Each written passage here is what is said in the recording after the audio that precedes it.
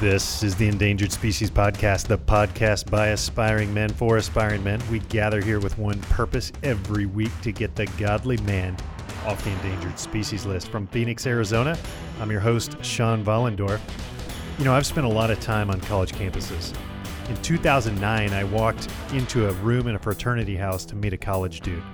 It was afternoon, and to be honest, I was expecting to find him in bed or playing Call of Duty or Mario Kart. Instead, I walk in on this kid who's surrounded by this great big pile of books. None of them were for school. Charles Tremendous Jones used to say that 5 years from today, you will be the same person you are, except for the people you meet and the books you read. If that's the case, Alex Dyer is a different and deeper man every time I see him. After living on the other side of the world and traveling the U.S. extensively for work, Alex has read and related his way to godly man status. Alex lives a fascinating life. He travels the country walking onto the land of farmers and ranchers to buy their cattle. On the side, he's got a thriving income real estate business. He's a dad and, more importantly, a husband. Alex is a man's man and he's a God's man, if I can put it that way. I think you're going to love this episode. Alex, you've got a really cool career path, in my opinion. And I, for one, find the business you're in fascinating. Talk about what you do and how you got into it. Yeah, absolutely. So technically, I am a supply chain manager for a company that moves cattle. In reality, I am basically a cattle buyer. So my job is that I am all over the country on farms and ranches, and I buy cattle from farmers and ranchers, and I take those cattle, send them to feed yards, send them to different pasture ground, and then grow those cattle up to a certain weight and then sell them to larger companies who end up turning those animals into steak. And then the company that I work for, we will process some of those ourselves and sell that beef directly to consumers and retailers and restaurants. So it's super unique. I get to work with both, you know, your mom and pop small town farmer rancher all the way up to Fortune 500 companies. Man, it's been a lot of fun. It's taken me all over the country in the past 8 or 9 months, and I've really enjoyed what I do. So are you going to auctions, or are you literally just walking out on the property and making offers on cattle? That's a good question. A little bit of both. I do go to a decent number of livestock auctions. Those are fun, man. That's a cultural experience for sure. Just sitting in on one of those auctions. I go to a decent number of those. There's quite a few auctions that happen online now and over the phone. But a lot of what I do is actually going out directly to farms. Most of the time, I'm not just cold walking onto the farm, with zero experience, having met them or anything like that. But it's people that I've gotten in contact with, and I've asked them if I could come out, meet them, see their livestock, kind of drive through everything and see it, and then giving them a bid on their cattle if I think they'll fit our program. So I'm all over the Midwest in my truck: Missouri, Kansas, Oklahoma, Nebraska, and then I've been up to North Dakota multiple times. Been up to Montana a handful of times. We bought cattle out of Idaho, California, New Mexico, some on the East Coast. So, man, I've been a little bit everywhere in the past 8 or 9 months. That's really cool, man. I'm sure it's way more nuanced than this, but I think of like stock traders. I watch these guys who day trade and, just trying to make massive amounts of money on tiny little margins, inching up in a matter of seconds and all this. Is it similar to that, or is it more predictable, or what do you think? It's not as predictable as I wish it was. It would be a lot less stressful if it was more predictable. And I mean, I work with some guys who they went to college on livestock judging scholarships, literally have spent decades of their lives just looking at animals, walking into a ring, and then telling you like the good, the bad, and the ugly about that animal. I did not grow up doing that. I did not grow up on a ranch or on a farm. And so, man, I'm improving, but I still have a long way to go in terms of my ability to look at something and tell you hey, this one is going to have issues putting on weight because of these 6 factors. I'm still working on that. Well, the skeptic in me thinks there have to be cheaters out there. Like I look at the Tour de France a few years ago, and some guys were exposed, I think, or at least suspected of having these tiny motors that they were putting in the frames of their bike that help, like these battery driven motors that help just like a little bit. Like you still got to pedal and everything, but I'm sitting there going, man, are there guys like, throwing rocks into the stomachs of some of these cattle to increase their weights? Like, not rocks in the stomach, but yeah, 100%. I mean, one of the most common things that we'll run into is guys will feed a whole bunch of feed and water to the animals like the day before we show up to load them on a truck. There's some things you can look for to try to mitigate that and make sure that didn't happen. But oh yeah, there's probably, like in every industry, there are a lot of cheaters out there for sure. I believe it, man. I believe it. I want to change gears just a little bit because one of the things I noticed about you when I first met you, and I've just always admired this, is you're a reader. And the reason that sticks out to me is that most guys are not. You walk into, for example, a Christian bookstore. It's 80% books for women. They target women. And the thing is, I don't blame them because those are the ones that move. Those are the books that'll go off the shelves because women read. Why don't guys read? Yeah, that's a really good question. I think a lot of it is because for so long in our education system, reading was something that was just a forced requirement. And so it was something that was never associated with one, like a pleasurable activity. Like, I want to do this on my own. It was, hey, you have to read X number of chapters for this class, or you need to study, this book in order to pass the exam. And I don't think that most men were ever introduced to reading as anything more than just purely education. And so that's something that I tell guys that, I heard a lot in college.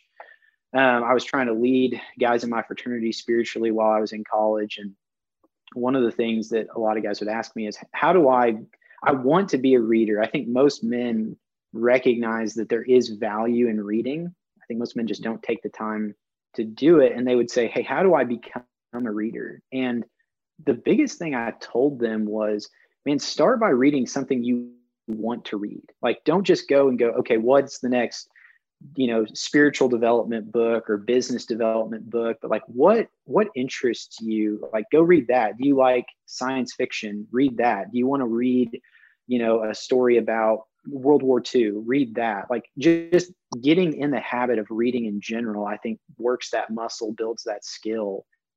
And so, yeah, I think that when guys discover reading for its own sake and not just for education, I think that changes things. That was something that my parents did for me that I'm very grateful for, was especially when I was younger, they let me choose what I wanted to read. And so I got to kind of go down these different paths of what interested me. And that just got me interested in reading in general. Yeah, I remember even when my own sons were in high school, I would actually pay them to read. I wanted them so badly to discover the joy of reading. And, we kind of had to agree on the book. In retrospect, I probably should have done what you recommend, like just find some pleasure reading, and I'll even pay you for that, but just find stuff that you like just to develop a love for the habit itself. Is that how you developed a love for reading? Would you go back all the way to your parents? I would. Yeah, absolutely. I think they did a great job of letting me pick what I wanted to read when I was younger. I think it was that. And then they also, before I could read, or maybe when I was young and reading was pretty difficult and a fairly arduous task, they would read to my sisters and me at night. And so I very distinctly remember we read through the Chronicles of Narnia series, which honestly, if you're a guy wanting to develop the habit of reading, that's a great place to start. That's one of the best series of books I think ever written. And it's an easy read. It's exciting. But they would read to us, that they read us things like the Boxcar Children. I remember that. Yeah. But yeah, I would say it was my parents both reading to us and then also just letting me kind of pick my path of Oh, what I I wanted just to remember do. coming into your room in college from time to time, and it'd just be like walls of books. It's like, this guy loves his books, man. And it stood out because, the room on the left, guys are playing Call of Duty. The room on the right, guys are still asleep at 1:30 in the afternoon. And here's this guy who's buried in his books. And I just always admired about you.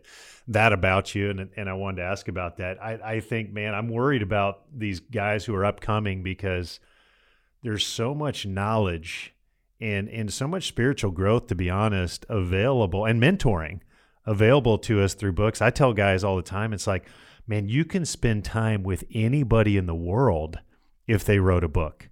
You can spend time with a president. You can spend time with some spiritual leader or pastor you admire. I remember when I was 25, I read the autobiography of Billy Graham. It was over 600 pages long, man. It was an unbelievably thick book, but the book was called Just As I Am, and he just told kind of his life story. And I remember just being fascinated and inspired and compelled to learn more about men like him. And it was just cool to see you doing that at 18 and 19 when, frankly, other guys were not. I know you lived overseas for a time, and I got to think, that in a lot of ways that time developed you as a godly man. Talk about that a little bit. Sure. Yeah, you're right. I spent 4 years living in India, and it was a very refining time in my life. As I think about my manhood journey, there's a lot of parts to that. I think one of the most influential times for me was college. College is where I met Jesus for the first time. I had grown up in church. I knew a lot of things that were true, but I didn't have a relationship with Jesus. My time in high school and even before that was very much defined by Sunday mornings belonged to church and to Jesus, and the rest of the time belonged to Alex. And I was going to do whatever I wanted to do. I got into college and several things happened, ultimately culminating with me beginning to follow Jesus really for the first time and having that relationship with him. And he gripped my heart and became the Lord of my life and completely changed the course of my life. And so I think in college, God really had me on that path of godly manhood and what does it look like to grow into being a godly man. But I think what India did for me and working on a team there, I was there with a student ministry and worked on a team with 10 to 15 other Americans in a country with over 1 billion people. And so I worked really closely with this small group of people. And I think what India did is it really helped refine and sort of smooth out some of those sharper edges of my manhood. I think before in college and then even the first couple of years in India, maybe even all the way through India, I lacked some in the quite a bit, not just some, in the emotional intelligence area. And I knew a lot of things that were true, but I didn't know how to communicate those in a way that it would be effective. And I felt that knowing truth was the most important thing, regardless of the delivery, that truth. And so my experience overseas being on a team, I think really helped me kind of learn that component of emotional intelligence, which has helped me in my marriage, which has helped me in my career. And I imagine will continue helping me through the rest of my life. And then also I think it really just, it was hard. I mean, living in another country is a difficult thing. And I think that godly men grow out of their experiences in doing difficult things when there are headwinds moving against them. And so, living in another country, in another culture with a different language and a different set of values, and that's hard. That's not an easy thing. But it was good for me to get out of my comfort zone and spend 3 or 4 years doing and hard not things. eating steak. Funny though, because I tell people most of what I ate in India was vegetarian, just because that was what's available. Now I am in the beef business. So there's obviously some irony there. But were my wife and I to go back to India, I don't think I would have much of an issue going back to like 90% vegetarian diet. I love steak, but man, Indian food is incredible. My wife and I eat it probably a couple times a month. It's our favorite place where we live, the Indian place. And so I think I'd be all right. I lived in India 6 months one time. Here's how much I would agree with you in loving Indian food. I gained 28 pounds in 6 months. Most people come back from India and you're like, bro, eat some food, man. You look like you haven't eaten in years. And I came back fat. I also remember when I was living over there, I knew some of the same people you did. And a couple of the guys that were living over there had like this undercover like steak guy or meat guy that they could get red meat from. And it was like their beef guy. And it was like, he was like, selling contraband. It was hilarious. It's there if you know the right person to talk to, and they'll take you into the back room. And yeah, it's a shady deal for sure. And you're never quite sure, is this steak or is this water buffalo? What exactly am I eating? Well, I love what you said about headwinds, because I would agree with you 100%. It is in the trials and the challenging times of life that I think a lot of times guys in their spiritual development, in their walk with God, that's when they take hold of godly masculinity. And so the idea of going and living in another country, trying to speak a foreign language, eating food that you're not used to. In some cases, people don't like it and don't take to it, obviously. I think most people just avoid it. They go, that's something that's just too hard. I can't see myself ever doing it. It's interesting to me that God took you halfway around the world to grow your emotional intelligence. I've never heard you say that. That's really fascinating. I had a friend tell me one time he didn't think that someone's spiritual maturity could excel past their emotional intelligence, that really those two things have to grow together. Would you agree with that? I think absolutely. Yeah, absolutely. I think emotional intelligence is one of the areas of godly masculinity that we probably overlook the most frequently. And I think we see examples, especially in the New Testament, of guys like Paul, who, man, they had a super high degree of emotional intelligence. They knew their audience, and you can even tell that from Paul's various letters. The way that he speaks to people changes depending on who he's talking to, right? And he will be, either more direct or more comforting and loving, depending on what the need of the audience is. And so I think what I realized in India is trying to club somebody over the head with this stick of truth is not an effective means of winning people to the kingdom. And just and being married has, I think, furthered that knowing the right answer does not mean that you are going to win the argument. Even viewing the argument as a win-lose situation, you've already lost, right? That you can win the argument and lose the person, and it's sort of all for naught in that case. And so, yeah, I think emotional intelligence is super important and definitely overlooked. How long have you been married now, Alex? Almost 5 years. This February will be 5 years. That's awesome, man. Are there any things that you would go back to yourself on your wedding day, pull yourself aside and say, hey, dude, here, I got some advice for you? Yeah, there are a lot of things for sure. Probably the biggest thing is that going into marriage, my wife and I, we did pre-engagement counseling with an older godly couple before we even got engaged. We did premarital counseling before we got married. One of the things that we heard in both of those instances was that your family background, your family of origin, plays a huge role in shaping who you are, even more than you realize. And so heading into marriage, I knew that intellectually, like I know that the moon is real. I can see it, but I've never been there. Right? I knew that it was a true thing, but I definitely did not give it enough credit for impacting who I am and who my wife is, and then therefore how we would handle conflict, how we would handle money, how we would handle time, how we would handle parenting. And I think I would go back on my wedding day and remind myself, like, hey,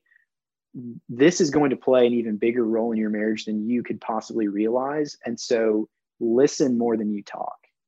Like be better at listening and seeking understanding than trying to express your opinion or your thought on something. Well, man, I've been married 23 years, and that's just good advice for me to hear today. Listen more than you talk, bro. Man, what's your experience now? Do you think men are, men out there in the world, are they spiritually hungry? Are they spiritually interested? And just people have the wrong approach with them. And the reason I ask is I just see more women respond to the gospel. I see more women that plug into Bible studies, that attend church, etc. What's your feel for that? I think men want to be a part of something bigger than themselves. I think that's why men get sucked into whether it's memorizing sports stats, or whether that's video games or any number of things. It's because it sort of attempts to fill this need of being a part of this bigger thing than just yourself. And I think that's a desire men have. I think that historically, we as believers have not done a great job of sharing the gospel through that lens. I think we've approached the gospel both to men and women, but this is especially true to men of, hey, the gospel is what saves you from sin and gives you eternal life, right? It takes all the bad things you've done and they're nailed to the cross with Jesus, and then you're good to go, right? You've got a relationship with him now. When the gospel is so much bigger than that, it's this good news that God is redeeming all of creation back to himself, that he's taking everything that was wrong and broken in the world and he's making it right and he's making it new. And yes, forgiveness of sins and a relationship with him is absolutely a part of that. But the gospel is an invitation into God's story. And it's an invitation into something bigger than just living for yourself. And I think if we as believers, if we as the church did a better job of focusing on that aspect of what the gospel is, I think we would see more men who are interested. You can look back throughout history and see how, at the advent of the Second World War, men were showing up, lining up to serve, right? They wanted to be a part of something bigger than themselves. There was this call to action. And I think that's where the church is lacking, a call to men for the gospel. That's an interesting take, bud. So would you think then that most churches are asking too little of men? Because my impression sometimes is, guys feel like it's too big a commitment, blah, blah, blah. And it's like, actually, maybe it's the opposite. Maybe we aren't casting a big enough vision to men. Come be involved in this adventure with God through the church. Yeah, I think that if the church were to paint an accurate vision of what the gospel is, of who God is, of what he is doing, I think men would be lining up to be a part of that. I think when you cast vision for men, they want to be involved in that. Hey, I'm in on that thing, right? I want to be a part of that. And so I think the church needs to do a better job of calling men to something higher. And I don't think that looks like, hey, we're asking you to, be involved in these 3 studies and in this home group. I think what it is from whether it's the pulpit or whether it's through the context of community, doing a good job of explaining all of what God's doing in the story of the gospel from Genesis to Revelation, how he's making all things new. And I think with that, you'll have men who say, hey, that's incredible. I want to be a part of that. What do I do? How do I get involved in that? And that's when we can start talking about, hey, come be a part of this Bible study with me, or hey, let's start getting into the word together in the mornings and things like that. And could some of that be integrating God and godly principles into your work? Oh, absolutely. Yeah, I think that's something that God has been teaching me over the last 4 or 5 years, is just that this sacred secular divide of, hey, I've got church and community group and Bible study on, that's part of my life. And then the other part of my life is my career. And those things don't really have anything to do with each other. Tim Keller wrote a book. I think it's called Every Good Endeavor by Tim Keller. And I would highly recommend it for any godly man who is in the workforce, is in the business world. I think that's a must read. I think God wants to be a part of every aspect of a man's life, his home life, his career. I think the gospel transforms all of those things, that all work is valuable. All work, when done from the proper perspective, is worship. And all of it is a part of what it looks like to steward the resources that God has given us, whether that's time, talent, treasure. God has given every man and woman specific skills that they're called to steward. And that's absolutely true in the context of work. Man, I don't want to let you go before we ask you a question that we try to ask all our guests. We have a lot of listeners age 18, really to 45, but we got a bunch of college guys that listen to the pod. And so we always try to ask our guests, and I'll ask you, Alex, if you could go back and talk to your 21-year-old self, if you could give yourself advice, what would you say to you? I kind of referenced this earlier, but I would remind myself to listen more than I speak. I just think that piece of advice changes so many things when you really seek to understand what someone is saying rather than just get your point across. Whether it's because I was surrounded by just incredibly godly men in college, or living in a foreign country in a different culture, or now trying to buy cattle from ranchers who have been doing this all their lives. I don't feel like I can ever do enough listening. One of my favorite passages of scripture is Acts 17. And in Acts 17, Paul finds himself in Athens. He's kind of been run out of a few cities before that. He just sort of ends up in Athens by accident. And he ends up going to this place where philosophers and scholars and scribes would teach and preach. And he gets brought up. These people put him up there and they say, hey, what is this new teaching that you bring to us? And he tells the first thing he tells the people there is, he says, I perceive that in every way you're very religious. For as I passed by, as I observed the objects of your worship, I noticed this inscription, to the unknown God, right? He tells them, hey, as I was walking around your city, I saw your temples, I saw your statues, and I saw this one in particular that said, to the unknown God. And I think what Paul is doing there is he is observing the culture that he's in and he's connecting with it. And he did that from listening, right? He could have gone up and just immediately launched into, this is who Jesus is, this is what he's done. But instead he connects with his audience by being a really good listener. And I still don't feel like I'm a great listener. I definitely don't think 21-year-old Alex was a great listener. I think 21-year-old Alex was super excited about Jesus and super excited about these new things that I was learning about him.